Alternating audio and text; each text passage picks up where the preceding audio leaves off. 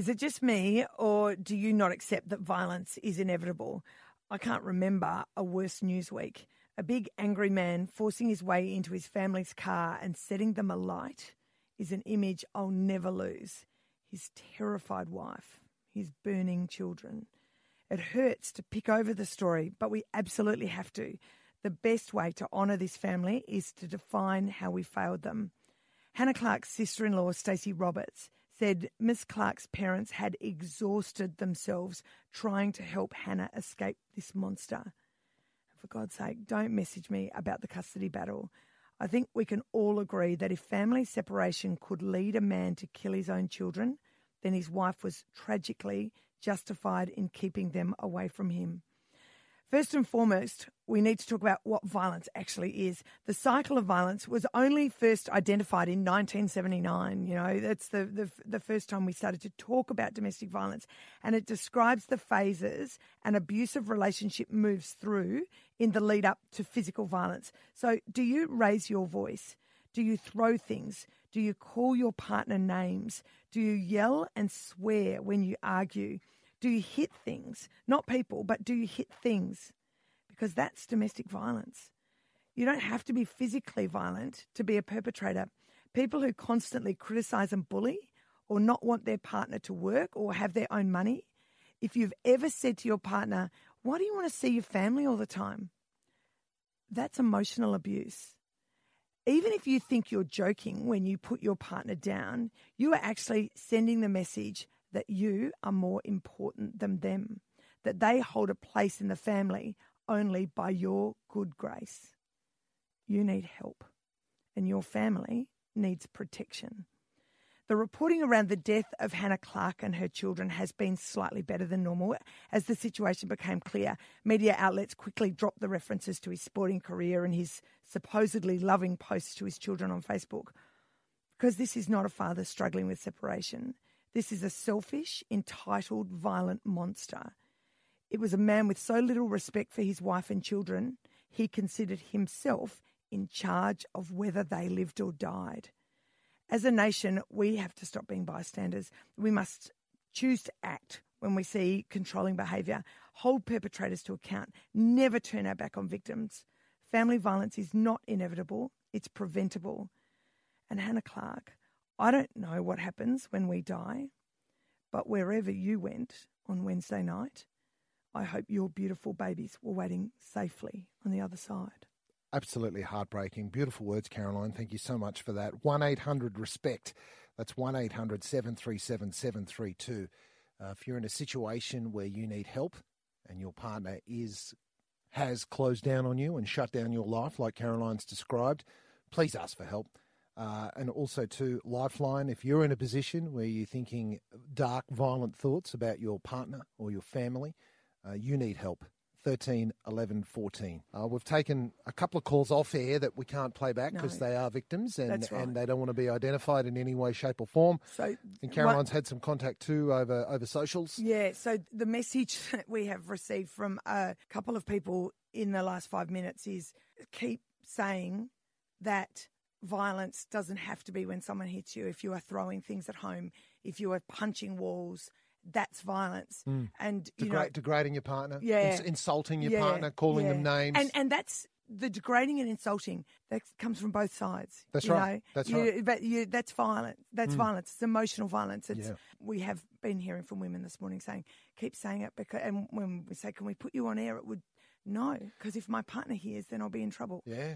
Yeah, and so these situations are out there. There's people actually being controlled right now that need help. I think it's important to get this message out there, but I'm not sure if the angry man that's out there that's thinking about these kind of crimes, if we're actually getting through to them. Because angry people don't listen. Yeah, that's right. No, all the normal people are hearing it and going, this is we terrible. agree. But the angry people aren't listening. The angry person's just grinding their teeth thinking about nasty things to do. So I'm going to draw a few parallels here and feel free to call and tell me I'm an idiot. But there's one thing that's coming out of the States, the men that arm themselves with, semi-automatic rifles and go and shoot up whatever. There's a real consistency between them being past domestic abusers. So if you're a domestic abuser, you're kind of associated now with that kind of mass crime, that mass killing crime. So it's like a white hot rage that burns in them. It's a white hot rage that simmers inside them for whatever reason. I don't know why it's there. Maybe it's some sort of throwback to caveman times where they needed a hero to leap on the back of some animal to protect the tribe, so they would take themselves out. You know what I mean? And maybe that's contorted in the modern day. I don't know. But, it's like a giant tantrum in a weird way. It's like this giant, the whole world must burn because I'm angry. Yeah. And punishing the partner and taking out their whole life, themselves, everything they've got to prove this point that I'm so angry and you hurt me. So I really hope we're getting through to the people that are potentially perpetrating these things. I hope they can sort of stop and think, maybe I got this all wrong. Yeah. This is all inside my own head. But it's quite terrifying, Caroline, to think that these people are out there thinking about these crimes. Remember, 20 women have already died this year. I read this great article yesterday. It was a guy who actually had been an abuser and he had changed and is now counselling. And these are the people we have to listen to. That's right. And he said the thing that got through to him when he was at his angriest, and it was he was a violent abuser, but he was also a Christian, and he was listening to a tape of a pastor. And the pastor was talking about being angry. And he said, if you say you love your children, so you are angry at your wife, if you say you love your children, why don't you love them enough to change? And he said that was the line. That was the line that changed me. Like I have to change. Yeah. No, the world isn't going to change around me. If I want to be a good dad, I have to change.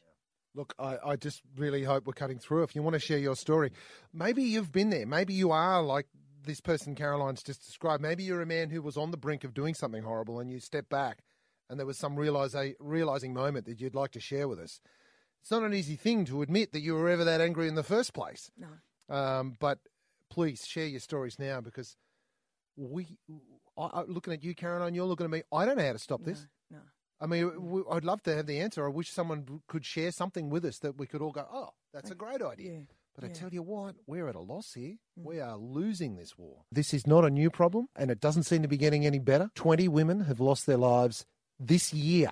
Okay, it's Feb 21. Graham joins us from Glasshouse. Mate, what is the solution here?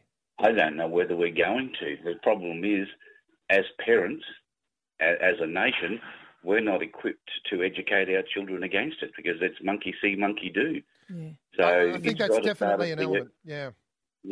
It's got to start at the earliest forms of formal education in the hope that eventually something might change, because without something changing, nothing's going to change. You're right. And I think, people say, oh, it's political correctness, but sometimes how we speak to each other is actually really important. And like you say, you start that, everyone be more respectful from an early age. Maybe a new generation might be different. I think it's going to take several generations before we'll see any real change. Yeah. One of my acquaintances is a prime candidate. He's a young man, loves his wife, loves his children. She had some mental health issues, refused counselling, took the kids. He's absolutely distraught. Yeah. And that's a prime catalyst for that sort of thing to happen. And are you fearful that he might do something extremely violent? At this point, I don't see it in his nature, but I just said that's a prime catalyst for that sort of behaviour. Yeah. I mean, at the very least, that is a problem that a lot of men seem to be going back to, is at some point they've lost access to their kids, and it's not a justifiable reason to become violent, but it is fueling the fire, isn't it? And when someone is isolated like that, like Graham's described, I sincerely hope that man has got close friends that empathise. This is when we need to intervene. This is when we need to talk to someone like that and just say, hey, there's light on the other side of this. People divorce every day. Yeah. We can work this out. It's going to take some time, and it's going to be frustrating. Everyone's angry at each other. And it's going to be painful. But at some point, there will be peace on the other side. So we need to certainly get in touch with those men that are feeling isolated in that situation. Emily joins us from Palmwoods. How do we stop domestic violence, Emily? Look, I don't have the whole answers, but I think we need to start from a very young age in re-educating about violence. I work at a high school and I've seen the effects of it, of violence, but also just anger in general. So when we're young, sometimes if someone's giving us a hard time, our parents might say, I give you permission to punch them out or something that. So they might not have violence at home, but then they go through that whole life of saying, oh, well, if someone's annoying me, it's okay to hit them or it's okay to give back to them. And that's how we were raised. We were told, Exactly. oh, well, if you've got to, you go in there and you punch him, and that's exactly. And that's not the right way to raise kids, is it? And like just recently I've got to work with some people and the new boyfriend was really upset that the old boyfriend got off on his DVO charge, and so he started punching up a wall. What's that teaching that person, that victim? Yeah. You can't solve violence with violence. And if we're encouraging people to hit someone or speak badly about someone because they've hurt their feelings, we're not changing their mindset. Yeah. Tony joins us from Wastebusters. What's your thoughts? I don't think I can add anything to that. It all comes down to respect and parents teaching their kids it's not all right to hit girls. Well, it's not all right to hit anyone. That's important. Right. It's not, boys can't punch on either. It's important to remember that all violence is bad news. Exactly. Yeah, but I don't think that we're going to get it through because parents don't spend time with their children anymore. They're either at work or, doing other activities that maybe they shouldn't be doing, but they're not concentrating on raising their children to be good citizens any longer. They just let it all just happen.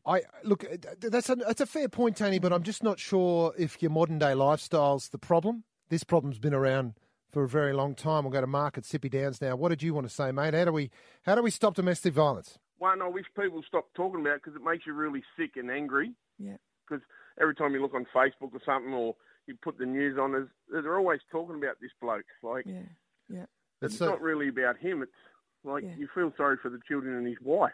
Yeah. Yes. Yeah. And it just makes you angry every time someone says, oh, this, and thinking, mate, he's done the wrong thing. He shouldn't have done that to the children. He should have just done himself, you know what I mean? Yeah. Right. Yeah, that's right. Yeah. And another thing, Caroline, you shouldn't be talking like that in your thing. Why not?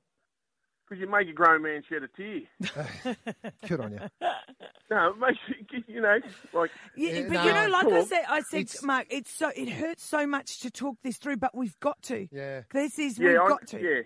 Yeah. Because all social media does it all as well. Like, when we were growing up, we didn't have all this. No. Yeah. And look, Mark, the problem has always been there, though. We can sort of talk about your modern day child rearing and all that sort of stuff, but this problem's been around as long as, man could clench a fist.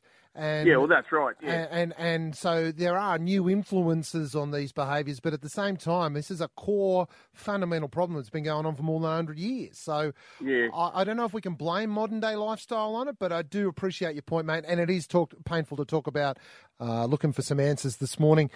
Kelly has joined us. Kelly, have you got some idea of how to stop these things from happening? Well, I wish I had a solution because my best friend actually is in a situation where she won't actually leave her partner because she's scared something might happen. Oh, God. That is part of the abuse, isn't it? That they make them feel like they're omnipotent, like you can't get away from me. I'll get you wherever you are, and that's just terrifying. Is she local, Kelly? She's in Brisbane. Yeah. And, have you tried to help in any way? Have you suggested something to her? Oh, yeah. His biggest problem is drinking. She's tried to talk to him. He's apparently supposed to be going to AA, but he's not. Supposed to be taking tablets that make him not want to drink alcohol, and we don't know if he is or not because she's still coming home and finding him passed out. Yeah. You're right. And has she got a safe place to go? She said it was his last chance, but after what happened in Brisbane, she's scared to kick him out or to leave in case he turns around and does something horrible because they've got your kid. Yeah. And that's the thing, isn't it? I mean, running on your own is difficult. Running with kids is almost impossible. And she's got nowhere to go, Kelly. Is there somewhere in Brisbane she can flee to? Well, she could kick him out of the house, but then what's to stop him from coming back or doing something violent or doing something crazy like that guy in Brisbane? Yeah. So, and when you don't know what someone's capable of until they do it, it's too late. Where are the resources to try and get her away or make sure that she's safe if he does have a really adverse emotional reaction? Jeez. Kelly, that is a horrible position to be in. And there's Kelly standing on the sidelines. Not knowing how to help. Not knowing how to help. You know, she could get a phone call in a couple of weeks. Something horrific happened. I mean, you know, these are the situations that a lot of people find themselves in. They know that's going on, but what do you do without provoking the situation and ultimately making it worse and even more tragic? Yep. It's a very difficult place to be, and we are looking for answers this morning. You can email us, you can get on Facebook, let us know. I've got a couple of really nice emails here. One of them is from a woman. I won't say her name. She said, thanks for talking about domestic violence. It really needs to be put out there. It is never too late to leave. My mum left after 50 years of rubbish, and she is so happy now. She said, don't be ashamed of your past decisions. Leave them in the past, along with that goose that's been hurting you. You don't need him. Wow. How about that? 50 powerful. years. That is so powerful. 50 years. Now, Dan joins us from Karoi. What do you have to say, Dan? Yeah, look, I think we've got to do more, not only as a society. What this bloke did is just horrible. Do you know what I mean? Those kids, that's just disgusting. I don't, wish that upon anyone, and those poor little souls and that lovely lady. What happened to them is disgusting. But we need to do more as a society, and government needs to do more. Okay, you said about fuel on the fire there. I had a simple thing just recently, actually, and I'm still going through it. I was trying to call child support about paying half of my son's braces. Yeah. After 6 phone calls, and you're on hold for at least an hour before you get to talk to someone for child support. After 6 phone calls, I still couldn't get anyone to give me some answers. And I said, look, I just want to be able to send an email. Well, you can't send an email. What do you mean you can't send an email? It's 2020. And it took me to talk to a supervisor who said she was going to respond to me. 3 weeks later, she didn't respond to me. Do you know what I mean? It was just simple about me paying half the dental costs for the braces and my ex-wife paying it. So all that frustration builds up. And we don't do enough to help dads and help mums that are in the situation where the kids are living with the other child. And the other thing, okay, so I engaged Relationships Australia. So I've got 2 options. I either go through a Relationships Australia mediation telephone dispute resolution service, or I go to court. Yeah. I've got a 14-year-old. I don't want to go to court with a 14-year-old. No. If I had my way again, I would have done it 8 years ago when me and my ex-wife split up. Okay? But I initiated the telephone dispute resolution service through Relationships Australia, which everyone is available to, okay, in late September. My mediation is in June. Oh, my God. That's 9 months. My God. Okay, so 9 months of waiting. All this stuff builds up for these psychos that do what they did, at Camp Hill the other day. So a normal human can deal with it even though it's frustrating, but someone who's got violent tendencies, of course, they start 9 months of going through. I want my ex back, and she doesn't want me back, and the kids, I don't get to see my kids, and all this sort of stuff. In 9 months, do you know what I mean? And all those psychos, exactly like you said, Mark, that fuels everything. You know what I mean? Yep. That's and 9 months to get some help and support from the government because you don't want to, go through the court system because maybe there's all sorts of reasons for that. You know what I mean? I do, Dan, and I think they're really important points to make that, if someone isn't well mentally going through a divorce... Provoking them isn't helping. Provoking them by taking the process longer. And that's up to government funding. Adding fuel to the fire. And we all know legal services, as an umbrella, doesn't have enough money. Now, Wendy has joined us. What's your suggestion, Wendy? I think it's about time if... whether it's a man or a woman convicted of breaching their DVO, that they have to put on an electric bracelet and they have to go and have counselling. Yeah. I mean, it's the 21st century. That's right. This guy should not have been close to his family. He ambushed them in the street. Yeah. Yeah, I mean, let's get an area of the police department that actually monitors not only DVO, but there's other areas where people wear bracelets. Let's do it seriously because it's not working the way it is. We've got the technology. Let's use it. Yeah, look, I dare say that he was already under an AVO, wasn't he? Yeah, he was. So he ambushed the car. That's the thing. And I think Wendy's got a point. I don't know how practical that is. You know, like, can we monitor people 24/7? I don't know if we can. Yeah. But DVOs at the moment are just a piece of paper, aren't they?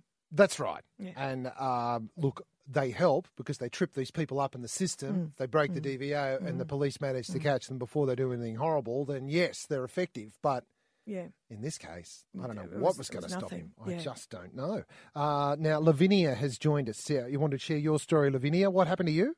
Okay, well, all I can say is for myself that went through 3 years ago, and I was on Channel 9 News. That was due to severe domestic violence. I ended up having a premature baby in Royal Brisbane and came home that day to a machete under my pillow. Oh, my gosh. He even hid that from the police that removed him from the property before I got home. So how did you get out, Lavinia? I didn't until they removed him that day. The day before I came home from hospital, he came up to the hospital to see his daughter, and he just whistled at her like a dog. And I said, "Get out!" And I said, "You know, it was over." I could see then it was clearly it had gone too far.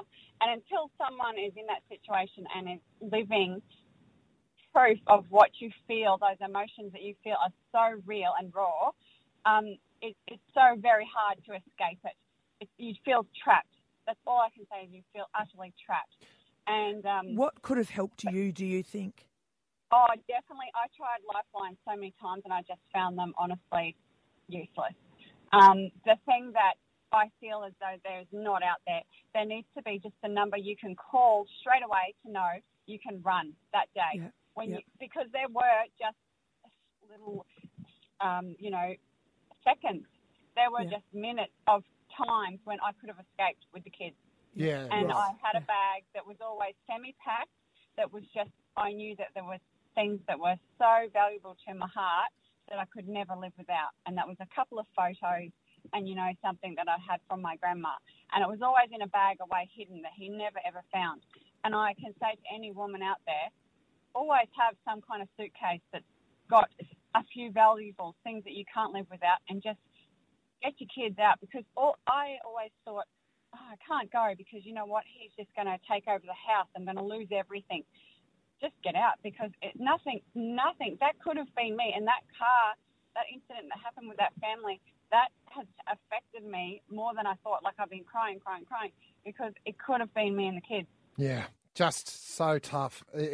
Geez, I tell you what, Lavinia, lucky to get out of that situation, and her advice, be packed, ready to go. You might have to do the bolt. And interesting, she's spoken about some sort of hotline that you could call. I don't know how that works, but maybe that is it. Maybe there's some sort of service that we could set up where people literally make a call and can flee immediately. They're out of the house within 20 minutes. Yeah. Because I just can't see how else we're going to get out of this. Brooke has joined us from Brooke Morgan Hair. What have you got to say, Brooke? I agree with what you and Caroline just said, actually. There's not a solution. We have individual cases, and it's easy to say it's this and it's that and it's everything else. And with what our individual situation and what I've witnessed is, some people are just not well. And in that scenario that happened to that family is the worst case scenario. And someone who strangles or someone who goes that far, they're not well. So where's that person's family, and why haven't they been getting help? Because the victim can't prevent that. DVOs can't prevent it. Our law, they're doing the best they can do with what they've got. So we can't blame them either. Who's watching him? Who's telling him you're sick? So our criminal lawyers, they're doing all they can do, and so is the police. Parents, look at your son. How are you raising him?